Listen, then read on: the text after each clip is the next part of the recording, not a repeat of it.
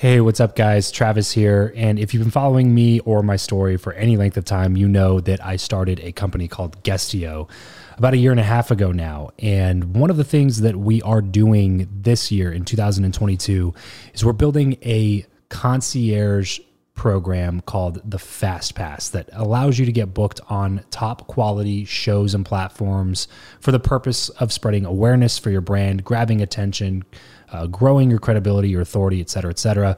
And so if you are listening to this right now and you are a 7-figure plus entrepreneur and you have a budget to bring in traffic, attention, credibility, authority to your brand, then this might be a really great program for you. Just head over to travischappell.com/10K. Why 10K? Because we guarantee in this program that you're going to be able to speak in front of 10,000 people within 90 days. Okay, 10,000 people within 90 days. Imagine getting on a stage in front of 10,000 people to share your message, your story. Well, that's exactly what we are doing inside of this program through virtual stages like podcasts or virtual events or YouTube channels or blogs. You name it, we are working with it, and we are trying to get you booked on those platforms. So travischappell.com/10X. There's a quick application there, and then right at the end of that application, it'll prompt you to set up a phone call where you will jump on a call with me, and we'll talk through whether or not you're a great fit for this program. Please act fast on this. Do not wait, because we are only taking on 1 or 2 clients a week due to constraints with our team and the limited supply of high quality shows and platforms that are out there in the market. So if that's you and you're really wanting to explode your brand in 2022, head over to travischappell.com/10K, fill out the application, schedule a quick phone call, and you and I will chat really soon about whether or not this would be a great fit for you. Thanks, guys. Talk to you soon. You are listening to the Build Your Network podcast. If you're tired of the old way of networking, the business cards, the awkward conversations, and the aggressive pitches, but you know how crucial your network is to your success in life, then you're in the right place. Welcome to Build Your Network, the only top-rated show committed to helping you master content networking, foster real relationships, increase your authority, and build the network of your dreams. Listen in on conversations with world-class entrepreneurs, authors, thought leaders, and more as we deconstruct their best strategies for your success. So get ready to burn your business cards, ditch the name tag, and discover the new way to network with your host, Travis Chappell. What is going on, everybody? Welcome back to another episode of Build Your Network. Today, I am super stoked to be talking to Sukhinder Singh Cassidy. Sukhinder is a leading technology executive and entrepreneur, board member, and investor with 25 years of experience founding and helping to scale companies, including Google, Amazon, and Yodlee. Most recently, though, she served as president of StubHub, which sold in 2020 for $4 billion right before the pandemic and thrived under her leadership. She's the founder and chairman of the Board List, which connects exceptional diverse candidates with global board opportunities. And she's been named one of Elle's Power Women, one of the most creative people in business by Fast Company, and one of the top 100 people in the Valley by Business Insider. Sukhinder's first mainstream leadership book, Choose Possibility, which is already a Wall Street Journal bestseller, tackles the big idea that risk-taking is a skill everyone can learn to accelerate their growth. Guys, it's going to be such a fun conversation. I can't wait to get into it. But first, really quickly, if you're listening to this right now and you are a podcaster and you want to interview awesome guests like Sukhinder, then head over to Guestio.com. It's the marketplace my team and I built recently to connect you with interviews and guests that you actually really want to have conversations with on your show. So Guestio.com, head over there and check that out really quickly. Sukhinder, thank you so much for taking the time to join me on the show today. Well, thank you for having me. I'm excited to chat.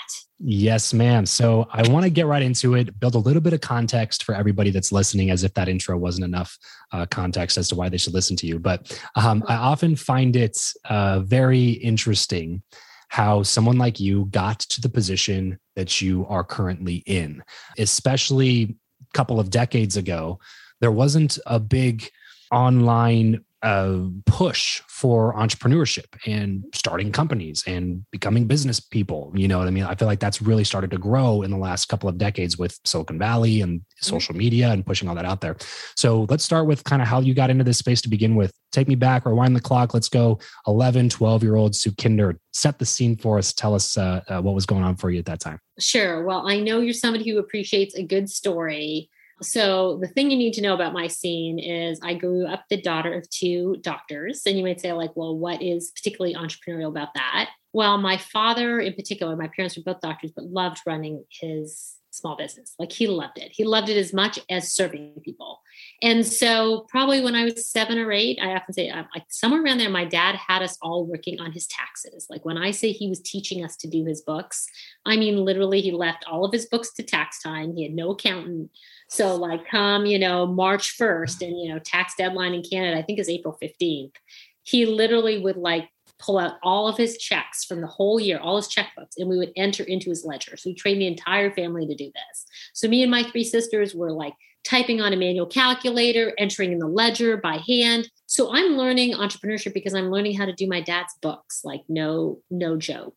And so I will say to people like, look, my view of entrepreneurship is not like it's pretty gritty, right? It's not like this lofty idea that you like have the world's biggest business idea and you come to Silicon Valley and you get $10 million. It's more like my father really loves running his business. And it's about like, making the expenses and the revenues, in balance. It's about entering kind of these day-to-day numbers in your checkbook and understanding how much he pays for a secretary. By the way, it's also about, deciding you're going to, take out a huge mortgage because you have this dream of building a walk-in clinic, which he did, 10, 20 years before walk-in clinics became a big thing. So I just saw entrepreneurship as this like very minuscule thing, like, entering items into a ledger. And it was also as big as dreaming about, as I said, like hosting a place where people could walk in without an appointment and get medical service, which he was one of the first to do in our small town.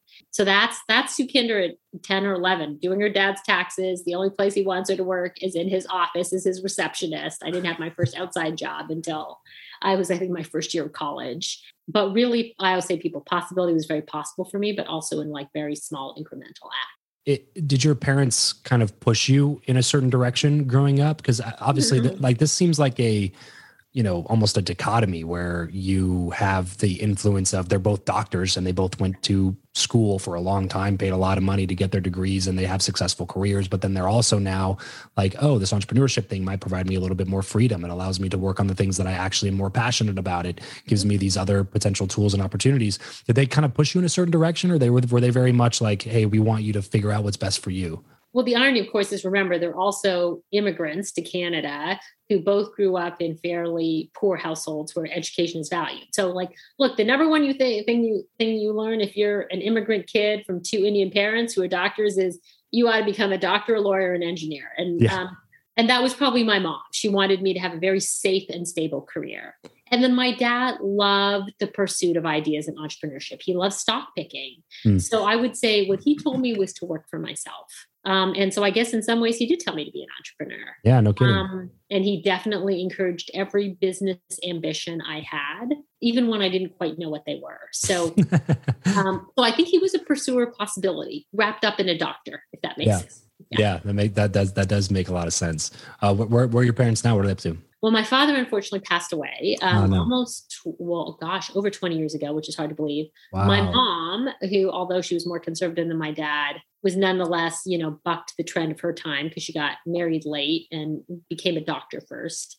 So like was a working woman of her generation, which wasn't as popular. My mom is 91, still strong and healthy, and crazily, she didn't retire from medicine until she was in her mid 80s. No way. Wow. Something about how much for my parents, their work and their vocation were the same thing. No kidding. I was going to say, you definitely got some really strong work ethic values instilled in you. Like doctors already work crazy hours. Entrepreneurs work crazy hours. So your dad being a doctor and a small business owner is like 120 hours a week and stuff like that.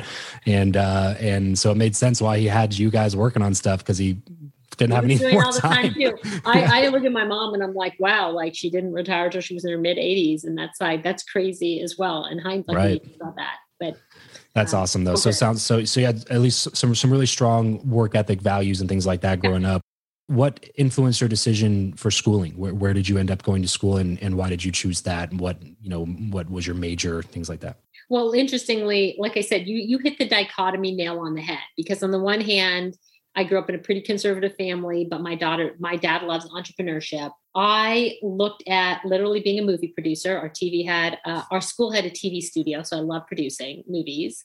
I looked at getting an undergrad business degree, and I looked at being a journalist. And I actually forewent the creative endeavors, both movie producing and journalism, because my mom said, gosh, are those really like stable careers? So ironically, I picked like business because it was the least risky choice. It's ironic given I went on to be an entrepreneur. I'm like, right. What's the most risky choice, Mom? Right. I'm not really sure, but I understand. Because this seems like a massive risk that I'm about to take. Exactly, right? I'm like, what?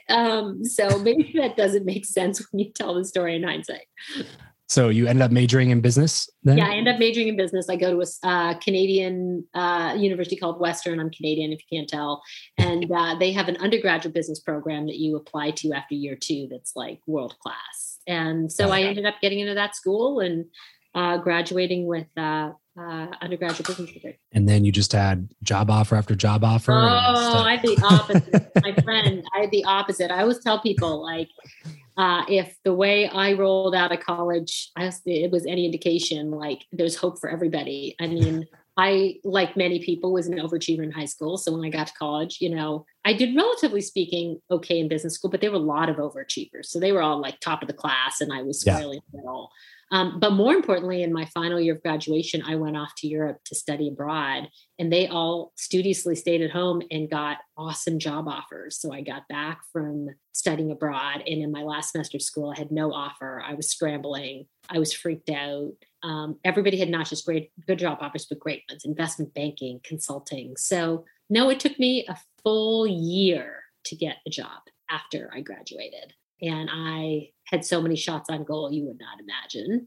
I felt like crap about myself, but it taught me a lot about taking risks. I'll tell you that much. And it definitely was my first real hardship. So I did not have job offer after job offer. That was the exact opposite, in fact. Yeah, I say that somewhat facetiously because that seems to be a trend with the majority of really successful people that I talk to, is that. Oh, is it? That's good to hear.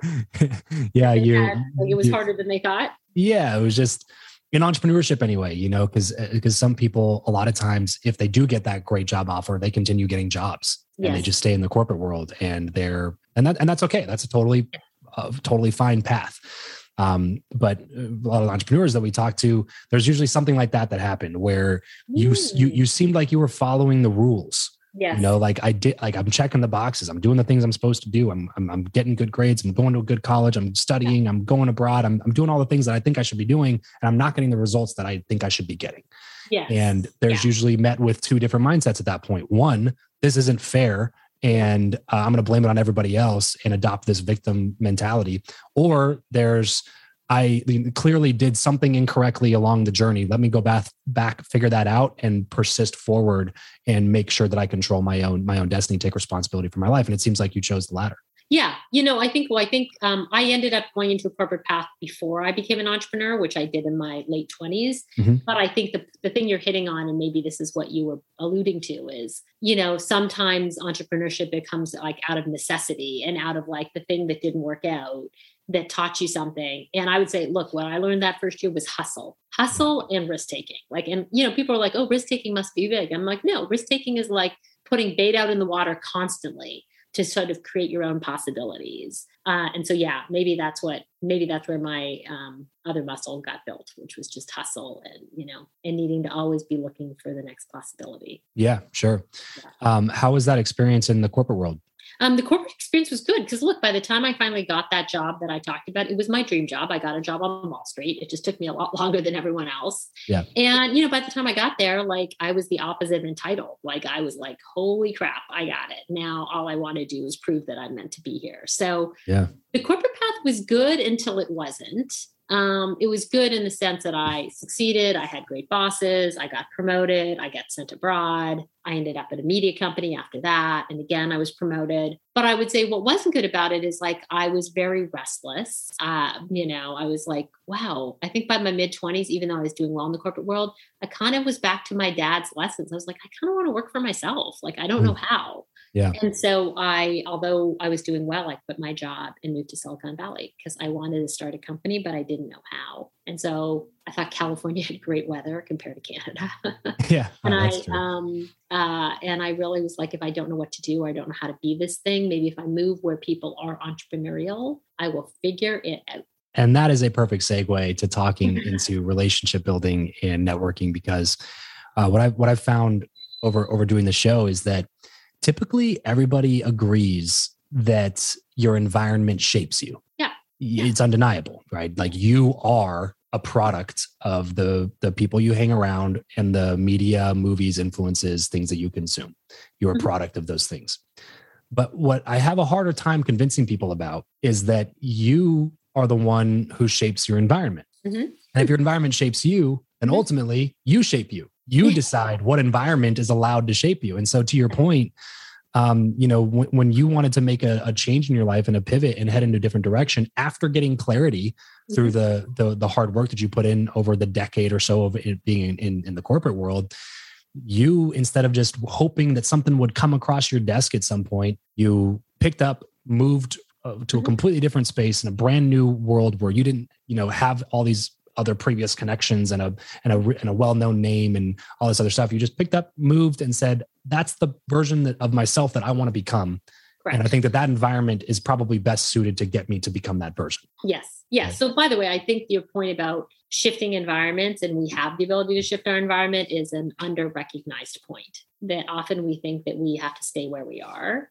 And any movement must be bad, when moving towards environments that, first of all, offer us many chances to fail and succeed is a big one. I always say to people, like, I get too much credit for my career. Moving to Silicon Valley in 1997 is probably, in hindsight, riding one of the biggest tailwinds one could ride in business, right? The growth of the internet itself. Yeah, sure. Yeah. Right. So I can't take credit for that. I mean, but I guess to your point, ending up or, deciding to pursue an environment where I thought it was possible had, even unbeknownst to me, tremendous upside. This episode of the show is brought to you by Indeed. We are driven by the search for better. But when it comes to hiring, the best way to search for a candidate is not to search at all. It's to match, and match with Indeed. If you need to hire, you need this platform, guys. I'm telling you, Indeed is your matching and hiring platform with over 350 million global monthly visitors, according to Indeed data, and a matching engine that helps you find quality candidates fast. Ditch the busy work and use Indeed for scheduling, screening, and messaging candidates so you can connect with those people even faster. And it doesn't just help you hire faster. In fact, 93% of employers agree that Indeed delivers the highest quality matches compared to other job sites, according to a recent Indeed survey. And look, guys, one of the things that I wish I would have used Indeed for is this matching service. You can search and search and search and search and search all day long, but to actually be presented with quality candidates, like hiring a recruiter for you that's presenting people that has actually done the work to vet them and bring quality people in front of you, that work by itself is the fact that it's done by a software instead of like a team of high quality recruiters is pretty insane. So they leverage over 140 million qualifications and preferences every single day, which is why Indeed's matching engine is the best one that you can use. It's constantly learning from your own preferences. So the more you use it, the better it gets at doing the job for you. Join more than 3.5 million businesses worldwide that use Indeed to hire talent fast. And listeners of this show will get a $75 sponsored job credit to get your jobs more visibility over at Indeed.com/Travis. Just go to Indeed.com/Travis right now and support this show by saying you heard about Indeed here on the podcast. Indeed.com/Travis. Terms and conditions apply. If you need to hire, you need Indeed. You placed yourself, or were willing to place yourself, in an opportunity-rich environment. Yes. And, if you have more opportunities, you have more at-bats, you're more likely to hit a home run, and an event. And I think that's what people get wrong a lot, is in risk-taking and entrepreneurship. And you can speak into this, obviously, because it's what your book is about, that I'd really love to highlight, is that they'll take one risk or two risks and they'll rear up and just swing that bat as hard as they can. And then they don't connect and they're like, well, I'm done. They throw the bat over and go back into the dugout and go back to doing what they were doing before. And, it's just a matter of like, hey, that person just was willing to take more swings than you were. Like if we're both the same equal skill level at hitting a baseball and you go take 5 at bats and I go take 500 at bats, which one of us is more likely to hit a home run? You know what I mean? This is the whole thesis of the book, by the way. If you're willing to choose, if you only want to choose once, forget about it. If you're willing to embrace choosing possibility as a process, you will have an outsized return. So you're hitting the core thesis, unbeknownst to you, or maybe beknownst to you because you're so freaking smart, of the book, which is that. And I suspect you're going to head next to what is an opportunity-rich environment, and we'll factor into that. But yeah. So I was gonna ask that. So let's talk about that then. How do you put yourself in those environments, and how do you define that for yourself? Yeah, well, I think I will say to people, like, to be a smart risk taker is to put yourself in environments where you're more likely to succeed. First of all, to your point, you need to take multiple at-bats. Totally true. But, in any given at-bat, you want to maximize if your environment can help you. And so First of all, we talked about the macro environment. You talked about this, like industry, company, like, segment of a business you're joining, like the what that you're joining, right? Like, so the what that you're joining is like, forget about whether you're passionate about it or not for just a moment. Just like, are its characteristics that it's on the rise, that it's growing, that it has momentum behind it? That momentum will carry you, even in your own like micro job in that company or industry or segment. But the second, and I think the far bigger issue and opportunity, is opportunity-rich environments when it comes to the who. Because to your point, you could pick the most boring industry, the most boring segment, the most boring company, and still find opportunity if you put yourself with what I call super bosses.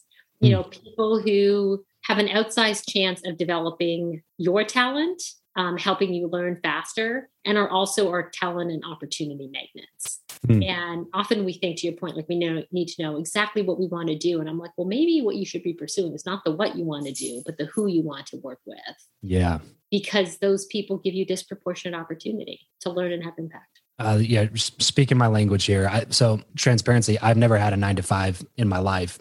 But when I've articulated to people in my life about what would, if anything, could ever make me have a job versus being an entrepreneur, the immediate thing that I've told them all the time is like, it depends on who I'm working for. 100%. Like that is the number one contributing factor. Like company, industry, agnostic, and none of that really matters. It's, do I respect the person that I'm working for? And do I see a ton of opportunity in being around them, learning from them, soaking up information, knowledge, being saturated with like their mindset and their presence in the world? And am I okay with being influenced by that person? And that would largely influence my decision of whether or not I would ever work for somebody again, or to begin with, is if that was the case.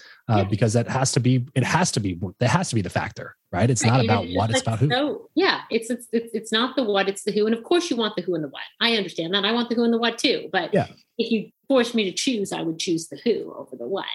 And then people, I think, always ask me that secondary question, which is, well, in the who, what are you looking for? And the problem is, like, if you look at the research, there's actually a book called Super Bosses.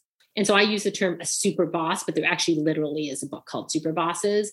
And the person who does the research in it, the author, really identifies that there's almost no common like personality characteristic among super bosses. But, I think what they do for us is they accelerate our learnings in ways we don't appreciate. And so this idea that your boss has to be nice or gracious or, I'm like, some super bosses are great coaches and others are just really great at like, maybe they're challenging you to fail more often. Maybe they're giving you no structure and allow you to figure it out. Maybe they just surround themselves with people who are so talented and are not kind of scared to hire people who are better than them, that you wake up every day and you're like, holy crap, to be part of this team, I am just learning by osmosis. All I know about super bosses is that they're just magnets for opportunity and talent.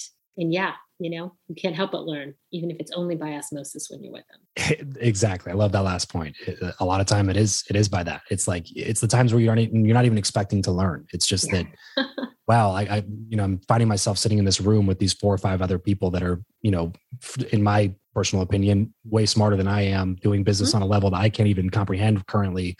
I'm not saying anything. I might ask a question every once in a while, but for the majority of the time, like I'm just sitting there soaking it up, because your input becomes your output, right? So if you're getting all this input from people who are this smart, their mentality is going to rub off on you. Their mindset's going to rub off on you. The way that they live their life's going to rub off on you, and that's always going to benefit you in the long run. I'm curious, Sukhinder, what do you look for in a super boss? Well, maybe I can define that by saying, I'll tell you what the common characteristics of the super bosses I've had. Yeah. First of all, they're all almost the polar opposite of me. From my dad, who I would consider the superest of super bosses, even though sounds like it. Yeah, I guess I worked for him once or a few times, but also the guys who started the first startup I joined, Jungly. When I think about my boss at Google, a guy named Omid Kordestani. When I think about even honestly, my priest, because I was raised in a fairly religious family. And I have huge admiration for him. What all those people share in common is they're very different from me in that they are like patient, present, lack a lot of ego, quite frankly, and willing to just like let me run. So I think for me, the definition of the super boss was somebody who was very different from me, who taught me often patience, diplomacy. I can't say I took it all, but I've seen masters. You let it rub off on you a little bit. People who make others feel like, I would say, just special, and they feel like they're always present and calm. But for someone like me, they take all this excess energy I have, they just let it run off. They're like, Sukhinder, just go, and I appreciate that. Like, I don't think I've ever had a boss who was trying to be in competition with me. They just wanted to let me loose. And that's what me in particular, that's what I needed. So I would say to people, look for people who have diverse strengths to your own, right? And then the second most important characteristic for super bosses, I think if we want to sort of be in an environment where we do our best work, is super bosses to share some level of our values. And people are like, well, how do you even know that? But I'm like, again, they can come in all different packages, but I'm attracted to people who, as an example, are super authentic. Like I really I value that. So I try to be that kind of a leader myself. So I've been around people who I think are like, what you say is what you do is what you mean. They've never been passive aggressive. Like they just value transparency. I've been with people who are hugely empathetic. And, although I don't know how people would rate me on the empathy scale, I think most people who I've worked with think like I will bleed to make them successful or to make the company successful. Maybe not each individual person, but like as a whole, I will make sure that I'm there for them. So I value empathy, and I've had really empathetic bosses. So I just see these things now in my bosses that allowed me to do my best work because I both felt safe. I felt like we had kind of a shared worldview, yet they were so different from me in their styles. How was your experience with relationships, both with your bosses and then when you were their boss over at StubHub? So my relationship with my boss at StubHub was pretty good. It was the CEO of eBay. And it was good. First of all, it was good because I just had one boss. Like when you're running a company, I'm like, I don't want to check with 10 people. I just want to check with one because I'm like having fun running this show. eBay was the parent company to StubHub, but we were a division. So I really wanted a lot of autonomy. So I had a single boss, and that was great. Just the CEO of eBay. Good in that, as I said, like many others, he let me run. He was just like, and tapped into my own entrepreneurial spirit. And obviously you want to go when you're seeking your own fit, right? And the who and the what of your own fit. I want to go to places where my skills are needed and valued. So StubHub needed a shot of entrepreneurial energy. I mean, and a reimagining of what it might be next, and maybe some grit because it had been owned by eBay for 10 years. And I think that, and sort of had some slowness in the culture. And I think eBay saw that. And so I think they wanted a leader who had those characteristics. So Devin let me run. He was eBay's former CEO, and he certainly maybe valued my skill set as an entrepreneur, overvalued it in a good way in terms of what StubHub might need. How about the people who worked for me? Was that your other question at StubHub? Yeah. Like how do you, I guess maybe a better way to ask the question is like, how do you as a leader show up, try to figure out how you are somebody else's super boss? Like if everybody's looking for, if everybody has different kind of parameters of what that means to them, how do you hit that target? Yeah. Well, first of all, I think if you want to be a super boss to someone else, you have to know your own superpowers and you need to know your weaknesses. So I think I've had a lot of feedback drummed into me. So I think as a super boss, I think by the way, I don't know if I'm a super boss for every type of person, but I think that what I try and do as a super boss is enable people to run. I feel like that's my job. Like, if I'm the person holding you back, then, from running, then maybe I believe that, when you give people room and opportunity, and then a framework to succeed, that's really important. So I try and inspire people to sort of take more risk, to run, give them, I'm probably more of like, as I say to people, I give them a lot of rope as opposed to wanting to micromanage. Yeah. So I think for most people, they find working with me maybe empowering and also challenging because I'm not always there like maybe a super boss who's a coach. I'm more there if you need me. And some people, like I said, I don't know if I'm a super boss for everybody, candidly, because, you know, there will be people who say, well, Sukhinder was the exact right boss for me. Think about that construct of like, who's got different skills to you and strengths. You know, somebody who wants to run probably loves me, right? And who feels very confident. Somebody who may be less confident in their abilities, even if they have them, and wants me to coach them all the time, may find me an inadequate boss, actually. So this is what I mean. Like, you have to know both your own strengths and weaknesses, if that makes sense. So I guess what I would say to you is I think I'm a super boss in terms of inspiring people and, you know, helping them, you know, feel like they can take the hill. And also that, you know, having been an entrepreneur, I have enough grit and resilience. If we have to make the hard calls, we're going to make them and just move. I'd like to think that maybe I've modeled imperfection for people, not perfection, but imperfection. Like, I want to show up imperfectly so you know you can be imperfect too. All I really care about is that we make progress. And I don't even care how ugly it looks. We just, like, our job is to make progress happen. And then, like I said, I'm not a super boss for everybody. So then I think what's really important is if you know that you don't have the skills to give everybody what they need, that you build a team around you that can get the best out of everyone. So I'm very grateful that I think at StubHub, we had a very diverse leadership team. And, you know, the people I want to surround myself with are people who have superpowers that are not my own. So the organization can get everything it needs. Because it's hard for one person to give everyone everything they need when you're running a several thousand person organization. Yeah, I can imagine. So we've talked a lot about relationships today. And then on the other side of the coin, you're also obviously somebody that's extremely educated. You have a lot of experience in this field, you're extremely competent at the things that you're really good at. So I'm curious to hear your answer to this question. It's the only question I've asked every guest that's ever come on the show. Who you know or what you know? Sukhinder, which of those two do you view as being the more valuable asset in life? Who you know or what you know? Are people allowed to give you a hedge answer? Sure. Well, let's put it this way.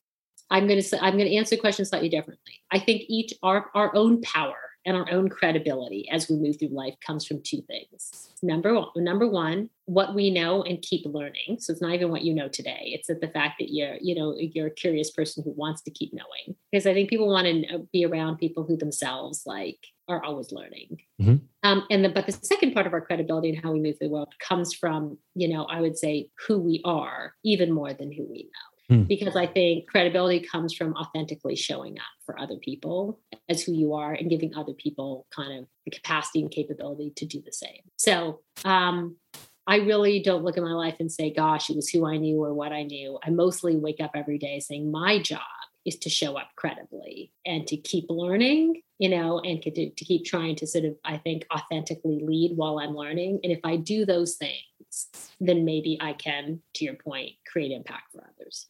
Love it. That's awesome. I want to give you another chance to talk a little bit about your book.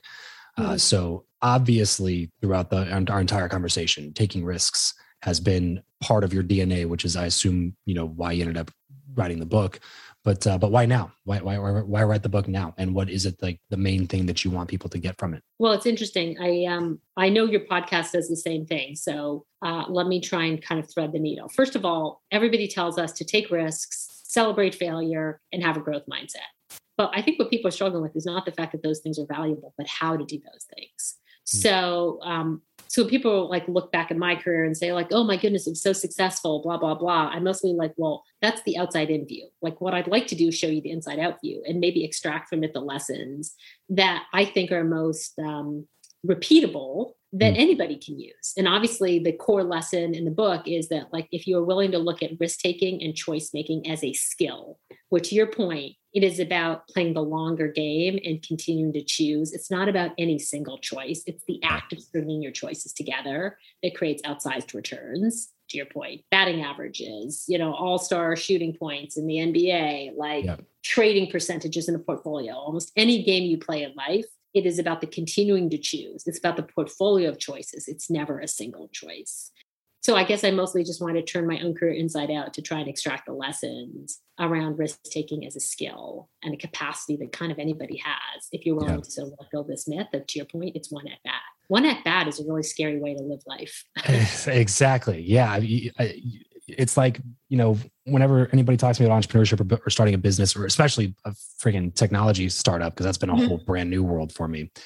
But anytime someone, talks to me about that, I want to make sure that they know what they're getting themselves into. And that's one of the things that I kind of talk about is just like, look, don't start this if you're only going to give it 6 months. Mm-hmm. Don't start this if you're only going to give it 3 years. Mm-hmm. Like this is likely going to take a large chunk of your life. But I mean, it's all risk to reward, right? Because I look at the big risks that I've taken to this point in my life, and I measure them against the ultimate reward, which is for me being able to live a life that I choose to live, like having the options and being able to choose what I want to do, where I want to go, who I want to do those things with, like at what point, like I want that freedom and I want those options so much that it's worth me taking risks that a lot of other people can't stomach. But I understand if that current risk that I'm taking is not something that's going to work out and give me those results, I know it's just going to be a couple risks away. Yeah. Like it's not even an option for me to like, just, okay, well, I'll just go back to doing something different if it doesn't work out. It's like well, if this doesn't work out, I'll figure something else out. And process. You're absolutely right. Like, I love your phrase. I say a couple choices away, but you don't know how many, or a couple risks away, right? This way you have to commit to the process of just continuing to choose, because you don't know how many things away it is. And you and I both know that you'll get the ultimate reward. It just may not unfold in the path, with the precision, in the time frame, in the way in which you think it will. Yeah. So that's why you just have to keep choosing your way through it. And the interesting thing about swinging a bat at a ball 500 times is that you're probably a little bit better at it on time 350 than you were on time 3. Absolutely. So you become an expert choice maker or risk taker, as we talk about, right? So your probabilities will increase. Absolutely. Yeah. They'll never be perfect, but your probabilities increase with practice. So I think it sounds like we're both in violent agreement that the idea of kind of committing to the path of risk taking is a multi kind of choice journey to get the reward. You'll still get it, but commit to the process. Got to have that strong why, right? Got to have that strong motivator, because it's going to challenge you along the way on some of those days where it sucks that you took the risk. And, I know. You see some of your friends that are like, didn't take the risk and they seem to be doing okay. And you're just like over there. You're sort of like, I took the risk. Oh, it didn't work out. Oh, wait, I need to take another risk. Yeah. All right. We're not sounding this sound very, I know. We're not making this sound very glamorous. It's a lot more fun when, it's a lot more fun to describe it or to do it in real life, but that's absolutely true.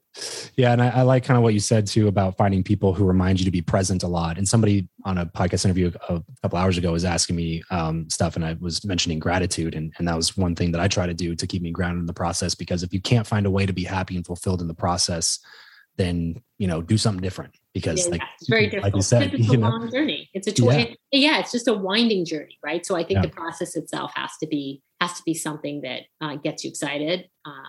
Absolutely. Or at least that you can find a level of fulfillment and happiness inside of, is in the process itself and not just the destination. So Kenna, this has been a lot of fun. I want to be respectful of your time. Thank you so much for joining me on the show today.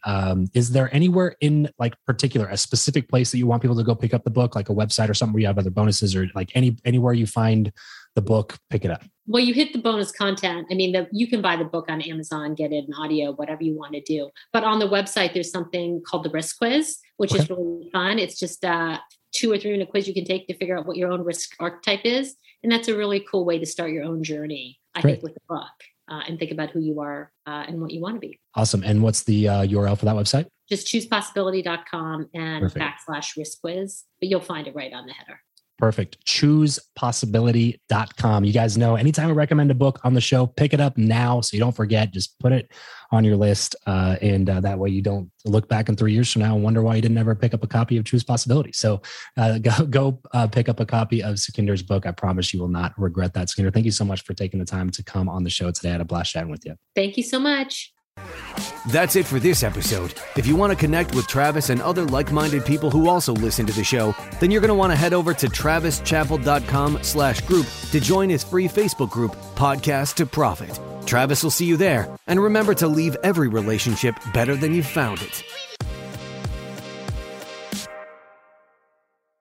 Say goodbye to your credit card rewards. Greedy corporate mega stores, led by Walmart and Target, are pushing for a law in Congress to take away your hard-earned cash back and travel points to line their pockets. The Durbin-Marshall credit card bill would enact harmful credit card routing mandates that would end credit card rewards as we know it. If you love your credit card rewards, tell your lawmakers, hands off. my rewards. Tell them to oppose the Durbin Marshall credit card bill.